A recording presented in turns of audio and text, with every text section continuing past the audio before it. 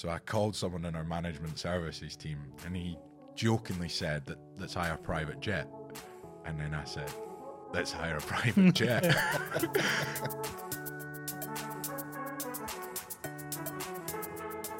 Welcome back to Talent Surgery, episode 4. That means we've actually done 3 so far. So if you haven't had a chance to look at it, like, subscribe, please make any comments. We love feedback and we'd love to hear from you. So I'm Steve. This is my co-host. Hi everyone, Yasser Ahmed here. Very excited for this episode, 4th episode, so Yeah. pretty impressive. Today we're joined by Keiran Dodd, Vice President of Talent and People at Preply. Preply is a e-learning platform, language training platform. We've worked together at Zalando. Maybe you want to tell the audience a bit about you? Yeah, sure, we have. Yeah, Keiran Dodd, currently the VP of Talent and People at Preply. Very well done, because a lot of people say Preply, but it's Preply. And we are the largest online one-to-one language learning platform. Nice. You will find other subjects, but we focus predominantly on language learning. And a little bit about me, 12 years now in talent acquisition, way too long. From London to Amsterdam to Berlin to Barcelona. I worked for some companies like Booking.com, Zalando, and now for the last 2 years for Preply. Amazing. So this is kind of a typical question. Did you want to get into HR and talent? Is this the path you pursued during your school years? Yes, there's every recruiter not want to. No, I wanted to be a football player. Oh, okay. Yeah. I like to say it was because of an injury that I never worked out, but I believe there was Many times. there was some problem in talent. So I went down a different route of talent into talent acquisition. Nice. But no. Trouble scoring the goals, eh? Exactly. I mean, when you work in recruitment in London and you join a recruitment agency, every single guy you meet says, yeah, semi-pro footballer. It's never true. It's very hard to break it into that kind of industry, though. Yeah. Yeah. Well, we should get a footballer on. I think we should. Yeah. Well. And so you started off in an agency. It sounds like. Yeah. So I actually moved down to London. Yeah. Probably half an hour. The city is from here. Where's the accent from? Scotland. Yeah. Whereabouts? Edinburgh. Oh, okay. Edinburgh, yeah. So done 2 years with quite a large agency. I actually was on the weirdest desk, as what we call it there. So I'd done contract recruitment for QA testers of Ruby and Cucumber. Very niche. But unbelievable. That's exactly how I started in my agency career. Really? The testing market, yeah, Mercury Test Suite. Yeah. Wow, that's crazy. I didn't do any of that, so yeah. You didn't do agency? No, I did agency for 3 months and I walked out. So I went straight in-house. I like to say it's one of the best learning grounds, if you're in the right place. Yeah. Well, you've gone strength to strength in each of your roles, right? Yeah. As soon as you landed in-house. Usually we start off by asking a productivity hack that you would kind of instill in your day-to-day. But today I want to ask a bit different. What's the secret ingredient? You've been growing strength since I've known you. You've just in your career you've excelled as well. What do you think is the key one thing, if you had to pinpoint, is really helpful for honestly, there's 2 parts. There's the honest answer is luck and timing, I think. So I joined Booking.com 2015, right at the point where everyone wanted to hire engineers. We were a small TA team, 14 people.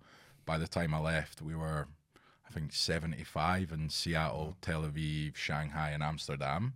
So right place, right time. Why me? Very, very good mentors. And then probably other part is just very, very quickly realized that working smart, using data to influence a lot of your decisions. When you're in-house, you get buy-in straight away from the stakeholders. And then, honestly, I think someone once said to me, perception is reality. And if you want to show up at work, then you need to show up every day. And I think that's something that I take every day. Like, no matter what happens at home, when I'm at work, I'm there and I'm dedicated.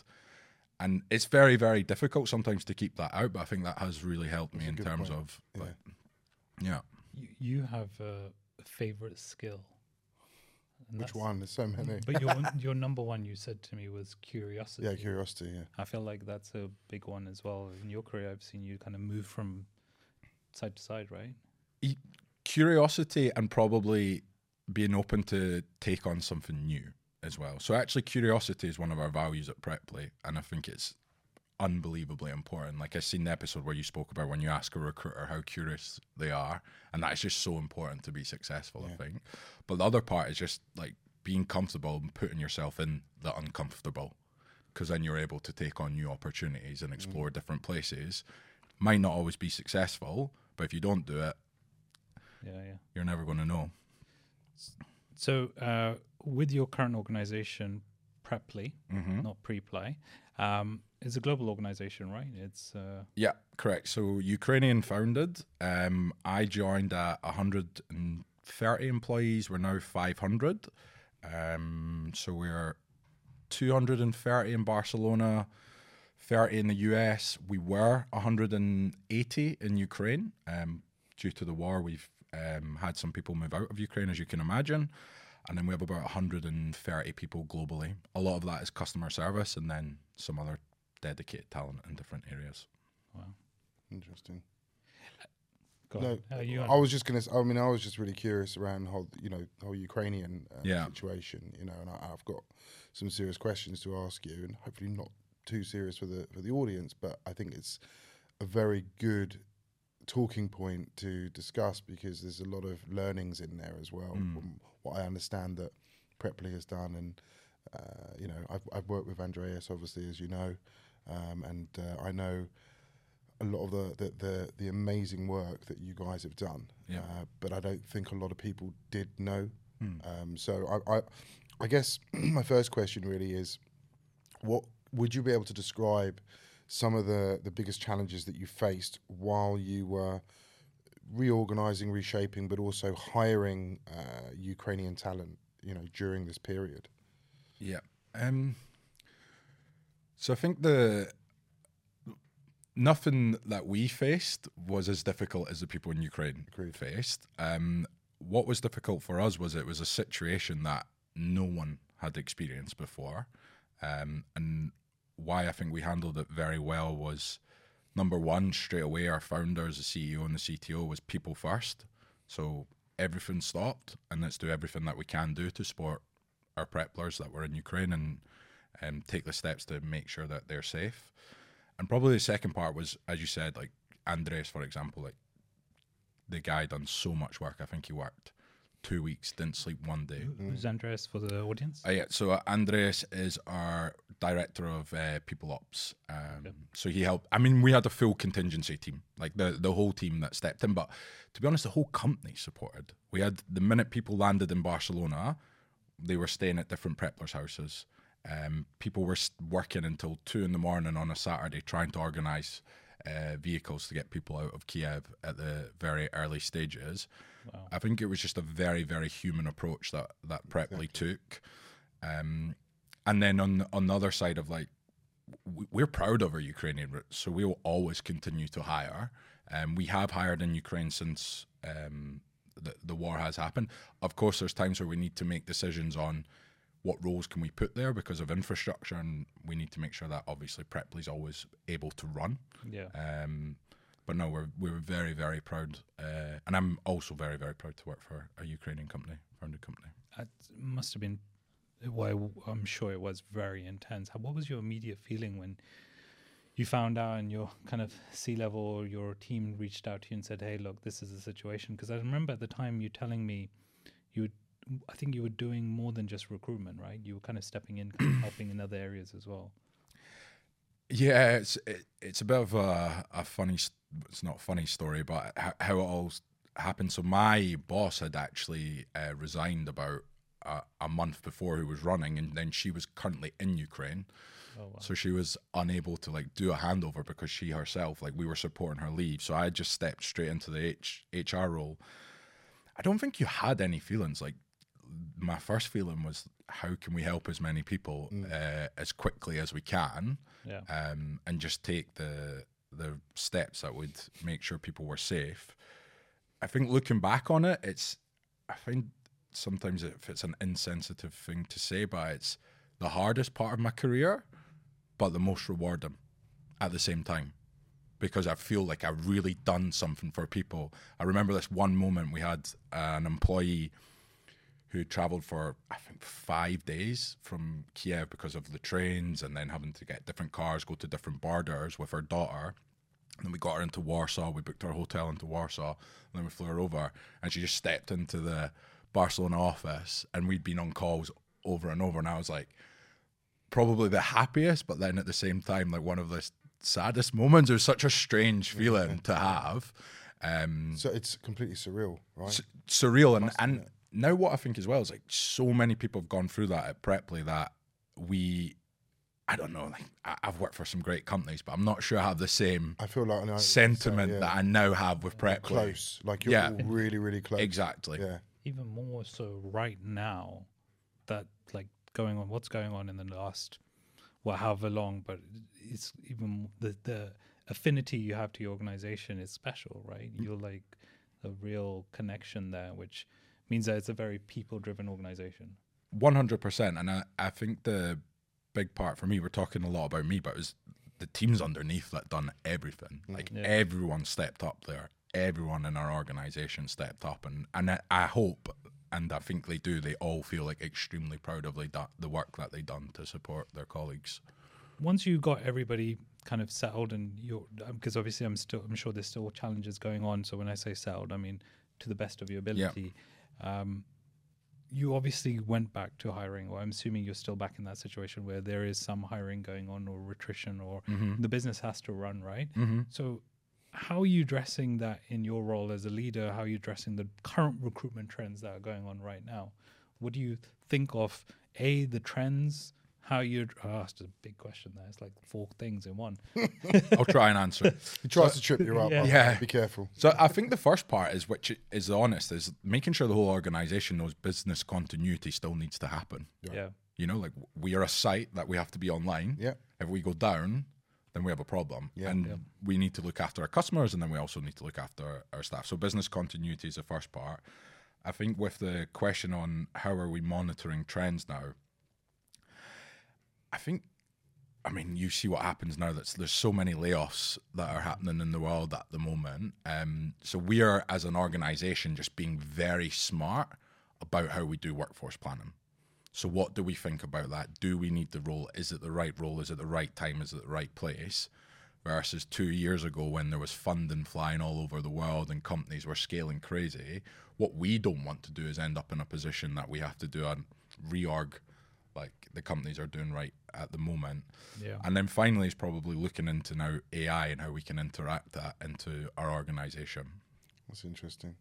Out of curiosity, how did you maintain communication with the employees, but also prospect candidates as well?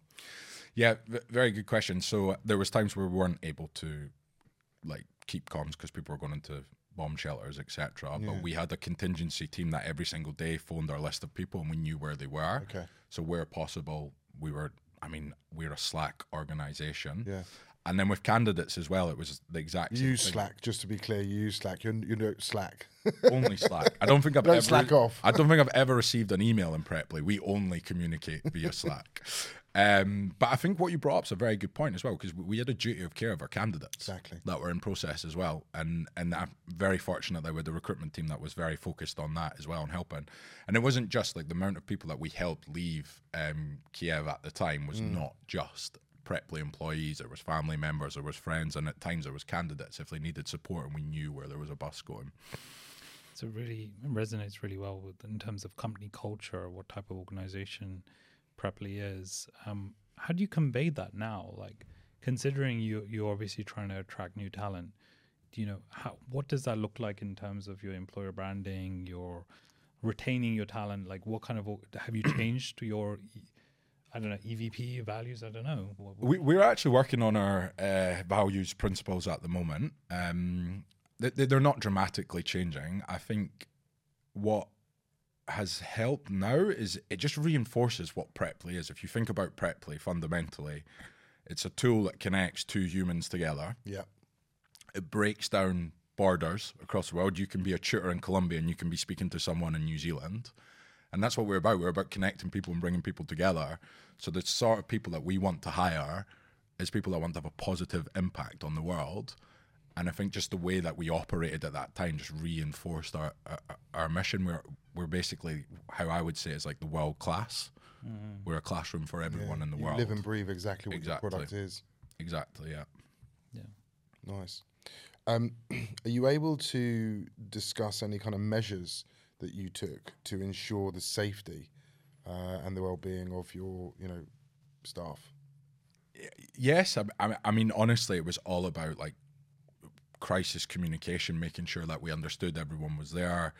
When the war had first started, we were booking hotels all over Ukraine, all over Poland. Once we got people through the borders as well, so it was really just making sure that we knew where every single person was at that time, and that they were as safe as they could be. I mean, there was times where we were unable to get in contact with people, as you would expect. So. And even now today, like there's still blackouts that happen. We've reopened our office. You have? Yeah. And where is in Kiev. It's in Kiev. Yeah, we've reopened our office. Yeah. Nice. I think it is amazing how your HR, but obviously your whole company, but I would say predominantly your HR and talent teams have pivoted into like a new type of skill, right? And they've under pressure, but it's completely it's been out of their comfort zone. I imagine it's been entirely out of all of your comfort zones. So for you to guys step up and to be able to kind of manage that, it's amazing. Yeah, maybe one last nice story on Ukraine, and then you can ask more TAs. One really, really nice story was right at the early stage, we were phoning each employee, checking if they were safe, and someone very in the HR team, HR ops team, called one employee and they said, "Hey, like, are you okay? How can we help?" And they said, "Honestly, everything you've done's been amazing so far. There's one small request. It's my daughter's birthday. Do you think you could get a birthday cake to where we are?" And this was early on, and they made it happen. They got a birthday cake in Kiev to where their daughter was. And that's just like one of the smallest stories. But, I mean, it's just insane. Nice. That is pretty cool. Okay, shifting the conversation slightly differently to more around productivity. What's your favorite productivity hack? I have two. Number one, have you read the 5 a.m.? Yep. Yeah. So I always put 45 minutes in my calendar from 7 till 7:45, and I write in it self-reflection. Okay. So I'm already up, and all I do is think, like, what do I need to achieve today? What did I not do yesterday? And then what are the 3 topics? And maybe even if there's some slacks that happened that I missed. So I have this 45-minute period every single day that I know exactly what needs to be done straight away versus going straight into a meeting at 9 a.m. and then you can't get into the actual important stuff. And the last one is hire a very good team and delegate. That's your hack. It's so true, though. Yes. I'm horrendous with Excel. Horrendous. Yeah. I can do it. Take me 5 hours. So I build teams in a way that they're very, very efficient and use them effectively. Too many people take too much responsibility on themselves and delay. Like, focus on what your strengths are. Don't always focus on your weaknesses. Nice. You wake up in the morning quite early as well, don't you? I do. Do you do the reflection? I don't do the reflection because generally I don't have time. I've got to get the kids ready. That's the reflection. I've got lunches to make. I've got clothes to put out. Yeah. So Like making that peanut butter sandwich, like yeah. You know when I do my self-reflection? When I take my dog for a walk. I thought you were going to say something different there. When it's just me. I thought you were going to say I was gonna say? to the toilet on the toilet. No, no. There was a recent article that went out that said that men spend an average of 7 hours on toilets every year, and I'm pretty sure it's more than 7 hours. Yeah, 7 hours. it's Seven got to hours be is more than low. that. It sounds got to Yeah, be much more than but that. even that is just a long time. Enough of this trash talk. No, I love taking my dog for a walk because that is the time when I can talk back. I can talk to my dog, and I know he's not going to talk back to me. Yeah. Nice.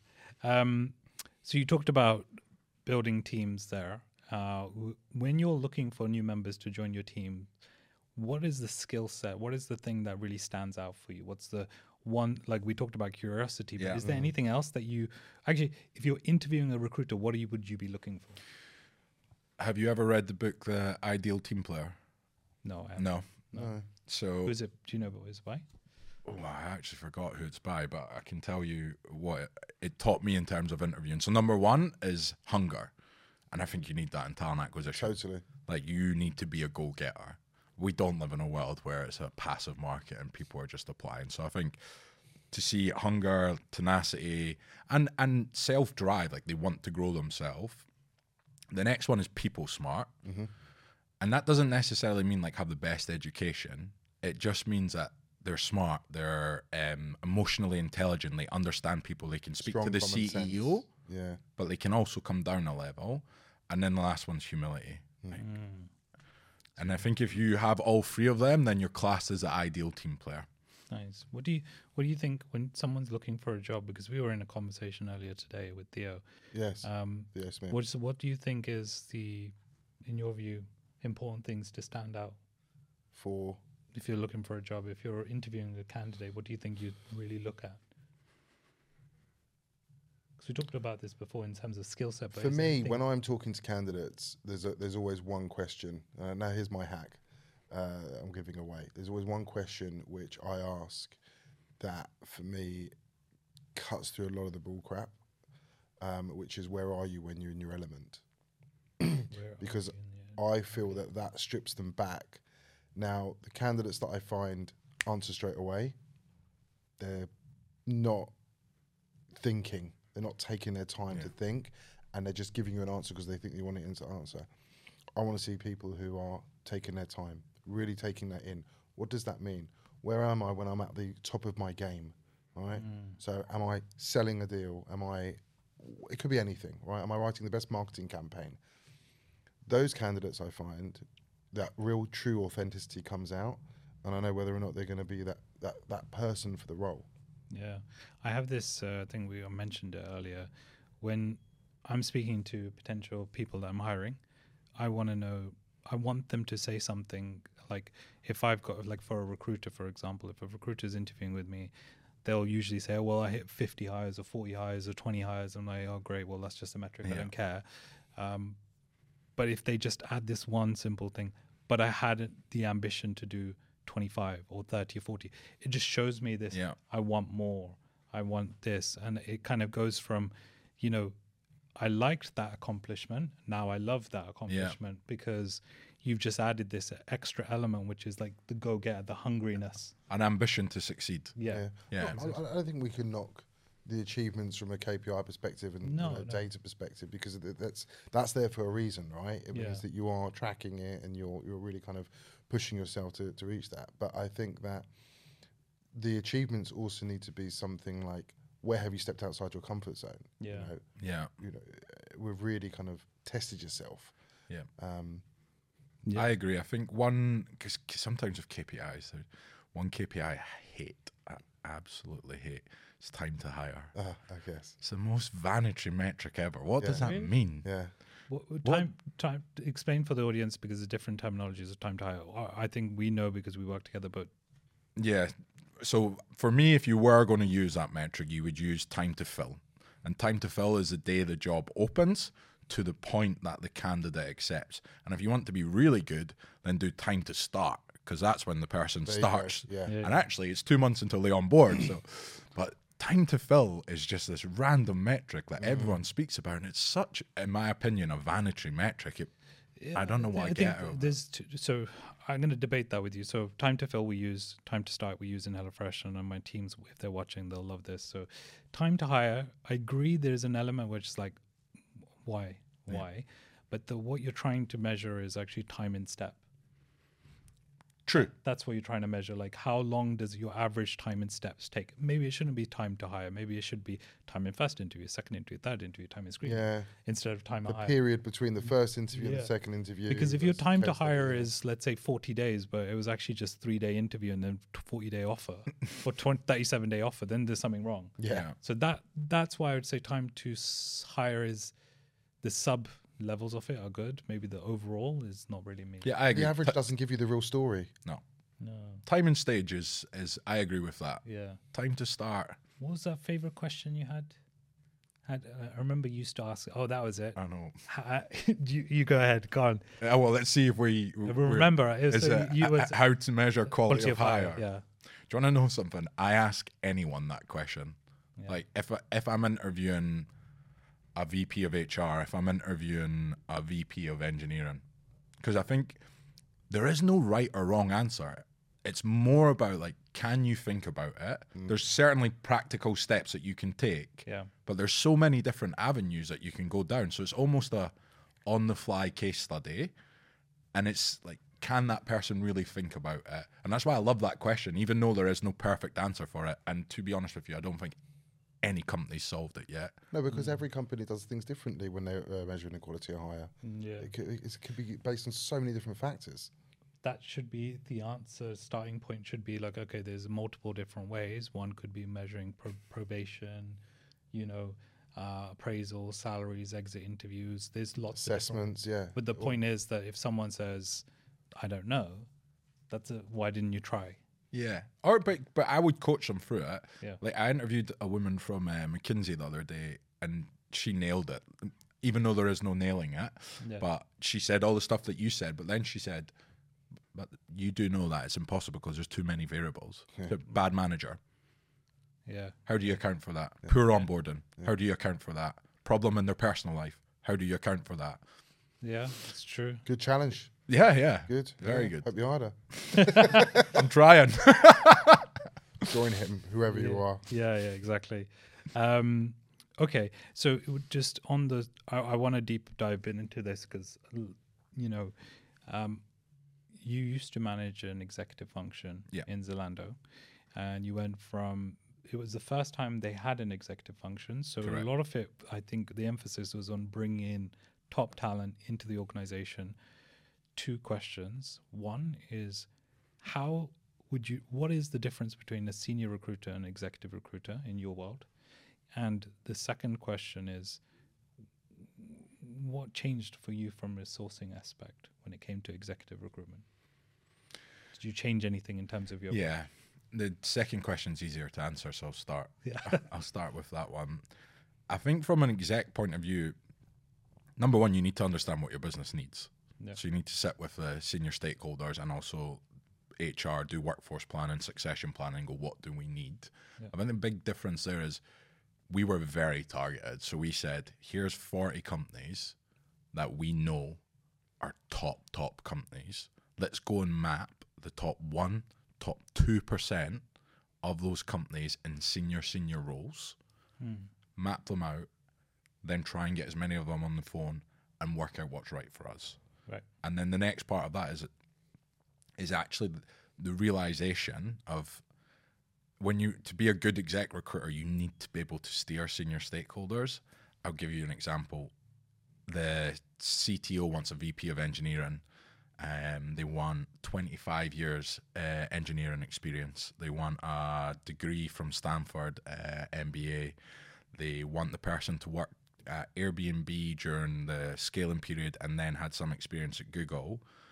And it's like, okay, there's no one that can do that. But what we done, remember, we actually built a tool that was a data tool that would take, if you just took the top part of every single person that could maybe do that job, then plugged in each requirement, we would take it to the C-level and go, there's your pool of candidates. There's 2 people. One of them's married with kids in Seattle and doesn't want to move to London, Berlin, or Amsterdam. And then the other one's just taking a new job. And I think that was like one of the big differences maybe for the first question between an exec recruiter and, I mean, you can have a senior exec recruiter, but it's really being able to steer the business. Like, Can I just challenge that a little bit? Sorry, it's just when you mentioned about, the top 1 to 2% of those 40 companies, even just those 40 companies, isn't there a risk of missing out on other talent that could be hidden talent, let's say, very high potential from other companies? Or diversity as well. Or diversity as well, yeah. I was going to say because you're actually kind of shooting yourself in the foot a little bit because you're limiting the pool yourself. Yes and no. Because first and foremost is the reason that you're targeting those companies is because the scaling challenges that you're trying to fill those companies have gone through. So there's a purpose for that. Yeah. So like, of course there's very good talent in another organization, but if you want someone that's seen 10,000 to 20,000 engineers and they have to have seen that, you can only go to a company that's seen 10,000 to 20,000 engineers. Diversity 100% is a problem, especially at an exec level. It's about how do you take steps to make sure that you limit that as much as possible to make sure you have a fair process. I guess it's interesting because you mentioned, okay, we map out these companies. Now you're doing that to kind of satisfy the need of the executive, but then also you're going there and saying, you're educating them, saying, actually, you've only got a pool of 2 people. If we widen it, then it might not be those top 40 companies. It might be the top 100 companies. Yeah, 100%. And I think as well, you gather more data as well. Like maybe a very good example, I won't say which organization, but one of the organizations I work for, they said, just go and get people from this one company. And they're like, don't target anyone else, which is just a problem, isn't it? And you're just becoming a spammer to the company. And there's good miniature version of whatever that company. There's good and bad people in every company. And I tell you what, all of us might end up being bad in the wrong environment as well. It's about the environment that someone goes into. I think the top talent are very flexible and can perform in great environments and bad environments. But yeah, I agree. Like if you really, really limit your pool and you have a negative because then you're impact. only bringing one type of knowledge to your organization. It's not flexible. Sorry. 100%. No. I didn't have a follow-up question. I just would say ad lib. 100%. DJ Khaled. Another one. What advice do you have for individuals, organizations looking to really improve their recruitment process and attract top talent, especially given that you've done this now multiple times in lots of different organizations, and now you've got some experience, you can really give us a fair view. Process is really invest in it first and foremost. So know what you're qualifying, know the stages that you have, track the data. One thing that I done straight away at Preply is build an ops team to make sure that our TA ops was set up properly, so we really had solid processes and that we knew what we were doing. For top talent, just before you go into the ops team, can you just explain what they do? Yeah. So as soon as I joined Preply, I pushed for budget to hire a ops lead, and what they'd done is they brought in an ATS, a new one. For us, they made sure that it was set up how we wanted it to be set up, that we were able to track the data that we wanted it. They managed all the tools, so candidate experience, LinkedIn, different job boards that we were using, and then be able to prove the value of them. Because you end up, there's something called technical debt. If you do it too late in a TA team, you end up with recruitment debt. So when I joined the startup, we had Lever at the time. We had 22,000 candidates just sitting in job application stage. Because we were just a small company, they wouldn't really help us fix it. So in the end, I just said we start afresh somewhere else. Yeah. So that's ops, basically, making sure that your infrastructure runs as well as it can, building your dashboards on Looker. Top talent, I think know what you're selling. Yeah. Let's be honest. Like, people want to work for a great company with great people with a great purpose, and I don't think there's anything particularly that'll beat that. In all honesty, if you work for an organization that is purpose first, mission led, has extremely smart and strong talent, wants to have an impact on the world, whether that be in AI, whether that be in education, whether that be in sport, like, that beats all. There's a problem with that though.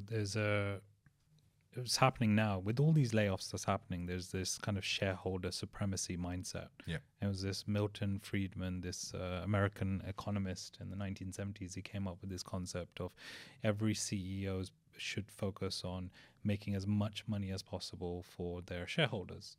And that led to a lot of organizations it almost kind of pegged the CEO one level down, kind of knocked their ego and just said, hey, you just focus on making us money.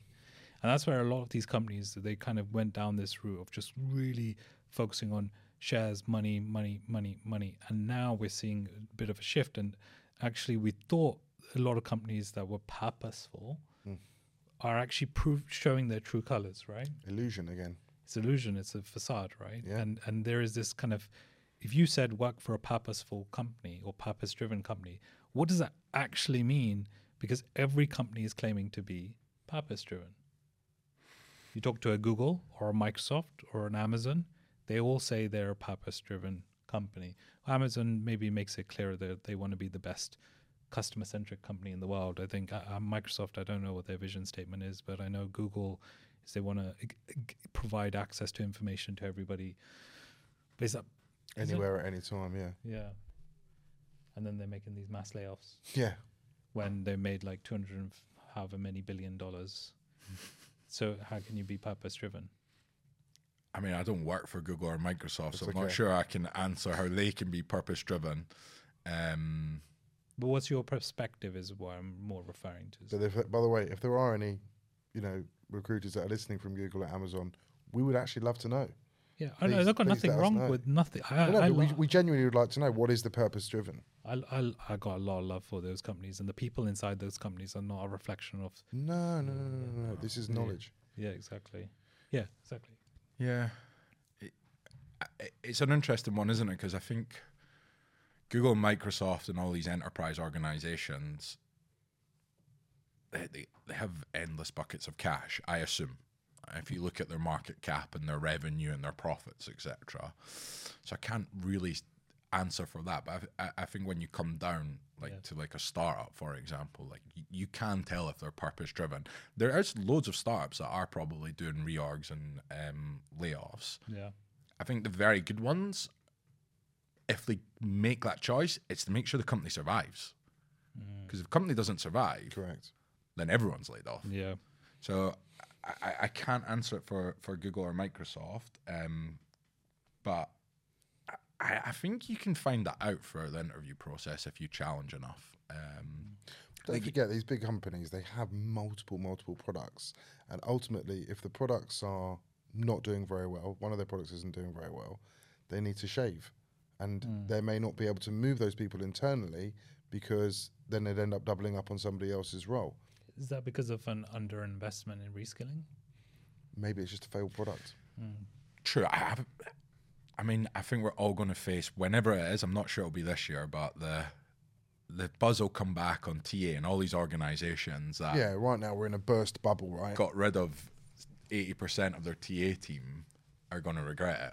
And they're going to be hunting for TA people or have huge costs. I hope so. I hope so. No, I hope so. I hope that the TA market comes back strong. Yeah, I think there will be a lot of trust issues. I think there will be a lot of contractors saying, "Do you know what? Yeah, cool, but I'm not gonna put myself in that position again." Yeah. But also, I think, by the way, I think recruiters, they will ask more questions during the interview. Yeah. Be asking much more around the commercials, which by the way, do. I always say this: I want every single recruiter that's in my team to, at base level, understand the P&L. Yeah. Like, have business acumen, have commercial acumen. Exactly. If I interview a recruiter tomorrow and they say, "Hey, how long's your runway?"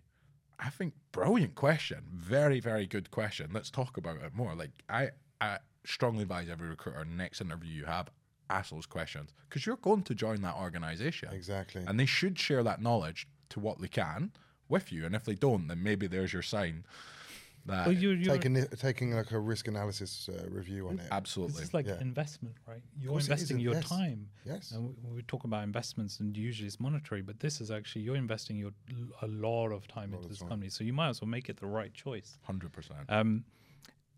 Kind of moving on, what's your biggest TA pet peeve? Have you noticed this chair is squeaking? I've just noticed. It's very I thought there was a squeaky. mouse underneath. Might just be me rocking back and forward. Biggest TA pet peeve. What irritates you? I think maybe some people might not like this. Posting hope for the best. Like, you know, TA recruiters that just post their jobs everywhere but don't want to do the headhunting, don't want to be the 360 recruiter. And not in all roles you have to do it, but I do think that if you have a love for TA, then Post and pray. you have to have that hungry. It's hard though, isn't it? Because at the same time, if you don't post it, then people don't know who you are, especially if you're an unknown brand, right? No. So I'm not saying don't post. Okay. I'm saying don't only post. Right. Because I think in a lot of situations where I've seen it's like, oh, just no good candidates applied. And it's like, Yeah, you're talking about posting of the jobs. yeah. He's talking about not posting as in social media posting. No, but just posting jobs as well. I mean, if people don't know that there's live vacancies or Yeah, they should definitely know. post, but Oh, they you need post, the but then- activities on top of that. But then when you've got no good candidates for 3 weeks and you need to get in then and there's a start problem. sourcing. Yeah. You don't. But I feel know, like I know what that- you're saying. Don't just post. Make sure you do follow up on other things to it. Yeah. Absolutely. But I think those are the fundamentals you learn in a recruitment agency. You don't just post a job. You're straight up post a job, bang on the phone, or sourcing. Those are the first things you're doing. Yeah. At all simultaneously. You're not doing it. Sorry, yeah, in parallel, not sequentially. You don't wait for. I know that some people do that, and there's nothing wrong with it. I guess it depends on your situation, company size, etc., capacity. Yeah. But I do agree with you. Maybe one more.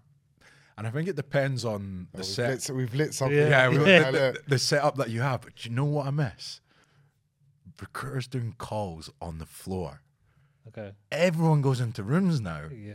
How can you learn? You hire a junior recruiter. Like, I used to learn the most by listening to someone qualify a candidate for a role that I didn't know. I would take that information and use which was good of it. It's gone.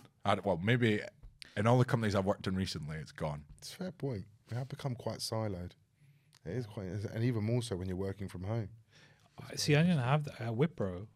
So Zalando is very much the case, you know, phone booths and whatnot. And there's nothing wrong with it. Like you want sometimes you need that space to think and you don't need the distractions. At Wipro is a bit different. You couldn't get a meeting room. So you literally were in office, everybody's loud and you're just talking. Yeah. And it was absolutely fine. It was kind of just normal to the point where even if you were a new recruiter and you weren't used to it, you kind of got used to it within a day because it was physically impossible to go get a room. Yeah. We had the same at Criteo. We had a nice table, 8 of us sitting here. We were all bashing the phone, speaking to candidates. But It was fantastic, actually. But it if was I had a a- good environment, it was a really good environment, to be fair. But if you give people the choice, they will take a room because it gives them a bit more privacy. I think there is an element of it's like enabling people to do that as well. I think it's just background noise. I think what they're concerned about is when they're talking to people, they don't want to hear. They don't want them to they don't want to sound like they're in a zoo, you know, where there's lots and lots of noise behind. Do you think it's a fear element as well? Like people are embarrassed? It's how I started the question. Potentially. I think you need to have the right setup because I wouldn't tell a recruiter to go qualify a candidate on a floor where they're talking about salary and there's other people around, etc. That's- yeah. You need to enable the team to have the right environment. So I wouldn't ever say you have to do it. The environment needs to exist for it to be successful. But it's just culture, isn't it? It's learned behavior. If you join an organization, everyone does it. You end up doing it. Do you need to do calls nowadays? Like, is there other tools that can become a bit more efficient in kind of helping you pre-qualify? But it does seem more like factory-driven. But is that the case? Does exist in, I think, very, very high volume roles, customer Yeah. service. But you still lose that person Yeah. touch. You really do. But if you're a smaller business, you can afford to really kind of invest the time in calling them. If you're a larger business where, you know, you're a delivery company or you're the Royal Mail or someone like that, where you've got to get people through the door because of the services that they need to deliver on, of course, it's got to be quicker, right, and much more automated. Maybe one last part on that. We have all managed TA teams. How many times has someone in your team hired someone and that person came up to you and said, the reason I joined is because of X? Yeah. I don't know if a machine can Do that. to Yeah, do that absolutely. part. I'm not That's a good disagreeing. point. I like think that. 100%. I think we double down. Now is the best time to double, triple, quadruple down on the personal touch, because that's what's making the difference between all these companies. What you make them fall in love in, Yeah. in love with. Yeah, exactly. What's your favorite tool, productivity tool? Like, Productivity tool. is there any kind of Chrome add-ons or anything like that? I'm trying to learn, right? I know you're a very efficient guy. Do you use any kind of project management tools or resource management tools? Yeah, I mean, for sure, that's how we have to manage all our projects. But personally, I'm not doing it yet. But one that I actually might. I heard there's a tool now that you can add onto your Chrome that if there's no agenda, it rejects the invite. Oh, I like that. So if Steve, Keiran, catch up, no agenda, reject, reason, no agenda. Good one. That could be very good. Yes. If it's not, maybe we should quickly create it. Yeah. Cut that out and then we'll sell it. It's so true. I like to talk about failures and successes. What's been your biggest failure throughout your TA career? What have you learned from that? And then tell me about your successes as well. Biggest failure. He's like, I'm thinking never about had one. Never No. failed in my life. Mr. Purple.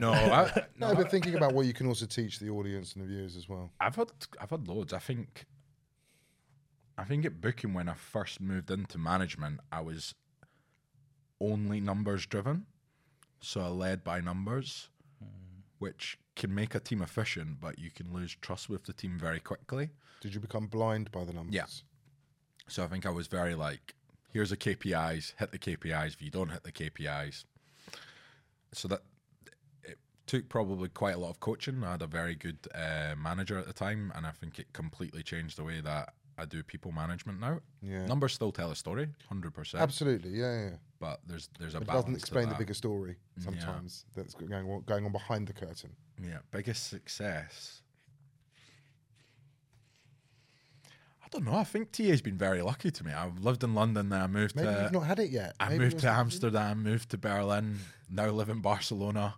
I think all of it is this career is successful in general, but I think it's more like what I've observed having worked with you is you do the dailies really well, Yeah. right? It doesn't necessarily need to be a huge project that you've been successful in, because I think even with, technically speaking, even the implementation of exec recruiting as a Lando, that was a big achievement. The work you've done recently with the war, that's a big achievement. The transition into people team role, that's a big achievement. So I think we could all be very critical of it, but I actually do have an answer now that you said that. I thought for success is build the right teams. The Zalando team that we built exec, unbelievably strong. The booking team, I think one of them's director at Netflix TA, one's director at Wayfair, one's VP at DAZN. yeah. Like building very, very strong teams is probably something that I'm most proud of. And we've got that now in Preply with Andreas and others that are part of the team. Amazing. Nice. I lost my trail of thought. That's all right. I've got some questions, this or that question. You're going to do the quick fire ones. Yeah. All right, go on. Hold on. How can I? You love these quick fire questions. I think they're great. It just put you on the spot. Okay, quick fire question. Recruitment through networking or job boards, which is more effective in your experience? Job boards for high volume roles, networking for harder to fill roles. In-person interviews or virtual interviews, which do you prefer and why? 2 years ago, in person, now virtual. Same answer. Focus on skills or focus on cultural fit? What do you prioritize in a recruitment process? Cultural fit, skills can be trained. Nice. Traditional job descriptions or project-based job descriptions, which you believe provides a clearer picture of the role and responsibilities? I'm not sure I even have an answer to that, so I'll go traditional. These are difficult. Referral programs or employee branding, which do you believe has a greater impact on attracting top talent? Referral programs, statistically, they stay longer and perform better. Yeah, and if your people can't sell the company, then what is going on? Yeah, I like that. Employee retention or employee development, which do you prioritize more in terms of investment and focus? Employee retention, because you can't develop them if they've left. Good answer. Passive candidate recruiting or active candidate recruiting, which do you find more effective in finding top talent? Active, go-getter, hungry. recruitment automation or well, this is, I already know that recruitment automation or human touch. I'll answer it for you. Human touch. There's the correct, right? Yeah, That's correct. yeah. Sourcing through employee referrals or LinkedIn, which has more successful? Which has been more successful in your experience? Employee referrals is more successful if you're at a scale organization. When you're a very small organization, you only have so many people that can refer. So I think it depends on the situation that you're in. Okay, this last question is my favorite. Hiring for potential or hiring for experience? What do you believe is the best approach for finding top talent? So hiring for potential or hiring for experience for $1 million USD. Do you want to phone a friend? I do. Can I phone a friend? Yeah. By the way, next time I think we should get one of those countdown clocks and have them in the back. Yeah. I think I'll put it on digitally. I've cheated on every single one, but I love hiring for potential.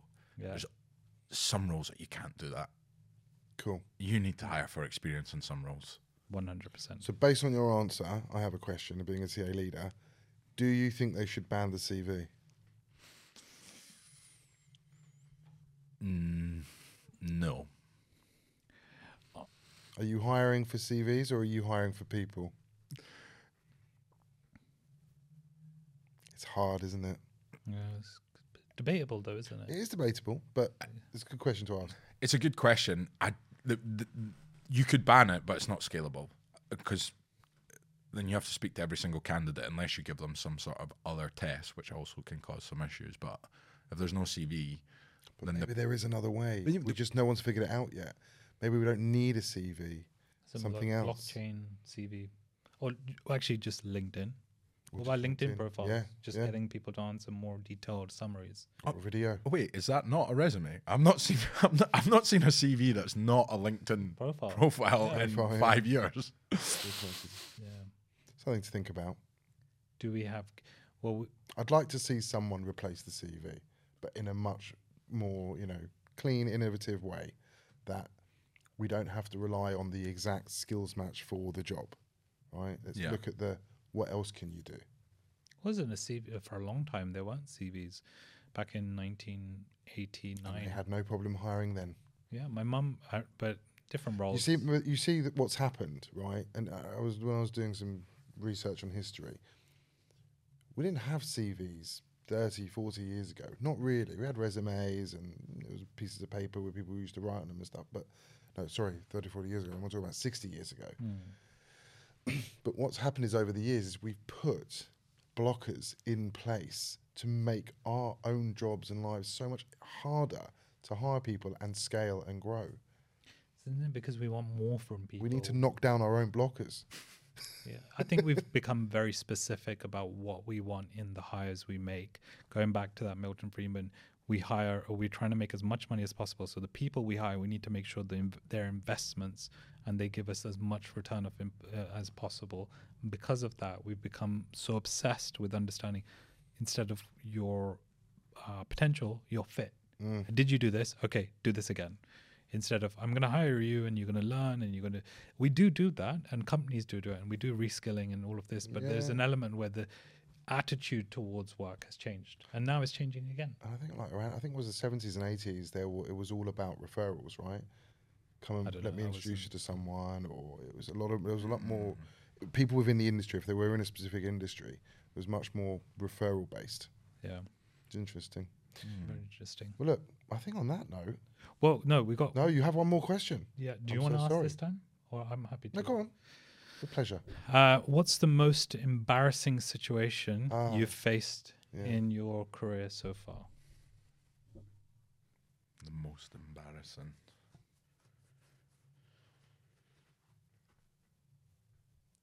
Can I give you craziest instead? Or I can do one embarrassing one. Okay. Craziest might have been embarrassing. No. Wildest. Wildest. Yeah. Wildest.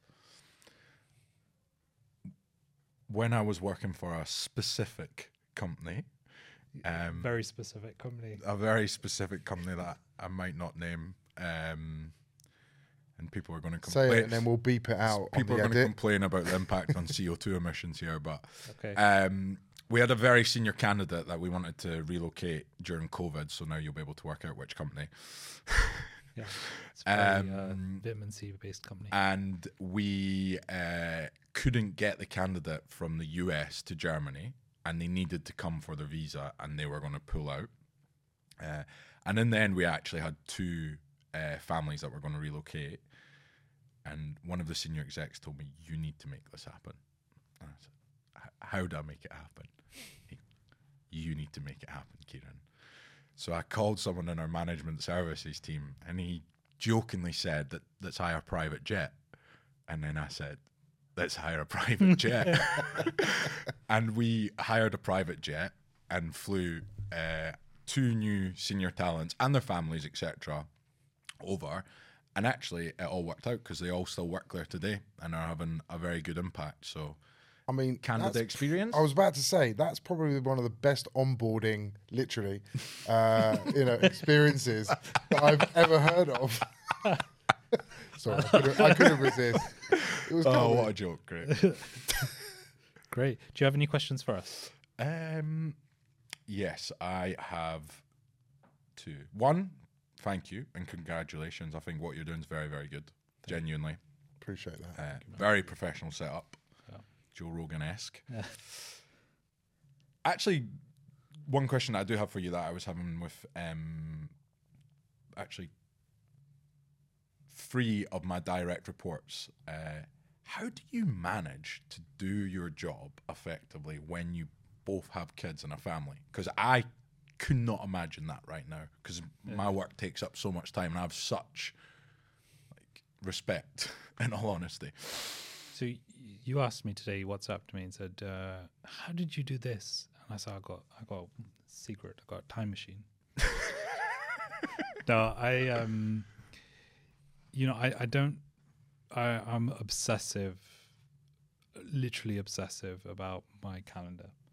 So I would say I'm very organized. I'm like, if you saw everything I do, I've shown you the color coding, my time boxing, my work during the work hours, is like the best it's ever been, in the sense that I'll have 4 hours blocked out for meetings and then I'll have 4 hours free. Yeah. And that 4 hours free allows me to do everything I need. And by the end of the day, my inbox is 0 every single day. Even before I came in here, 0. Yeah. So I just very obsessive about it. Plus, I enjoy this. We've talked about this before. What about you?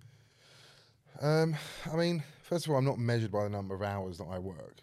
The 3 things that are, I suppose that, what's the word I'm looking for? What's that word that helped me put me in this position? Is time management, communication, and support. That's it. You know, I'm very transparent about what I'm doing. My family support me. They love it because I come home and I tell them all about it. My kids love it, especially because my children are into YouTube. So they're always, how many of your followers have you got today? How many likes have you got today? How many comments have you got today? You know, they are going onto the apps and they're looking and they're really, really curious. So actually, it's quite a nice way for engaging. And then I have a little competition with one of my eldest, you know. Yeah. And my wife is extremely supportive. So, yeah. I think anybody who wants to do something and is passionate about it, like me and Steve, we're passionate about helping people. And this is not funded by anybody. This is me and him just put it together real quick. And we just thought, well, how can we have just a normal conversation with people we know and people we don't, and just ask them how did they get to where they are, and learn so much today, which was really helpful. And this is exciting, And we said right at the beginning of our first episode, this is about this platform is to help people navigate through their careers. So having guests like yourself being able to give insights, nuggets, knowledge, it's priceless, right? You can't just get that from anywhere. Especially if people don't know who you are, or have experienced the same situation as you, but didn't know how to cope with that kind of situation. So I do believe that, this is taking advantage of your experience, learning from your mistakes to avoid the same. Awesome. Right, one quick fun question. Fast forward 5 years. Yeah. episode 1000, Me and- you are allowed to choose one celebrity to interview both of you. Oh wow. Celebrity. Fast, quick People- fire. Someone, Simon Sinek.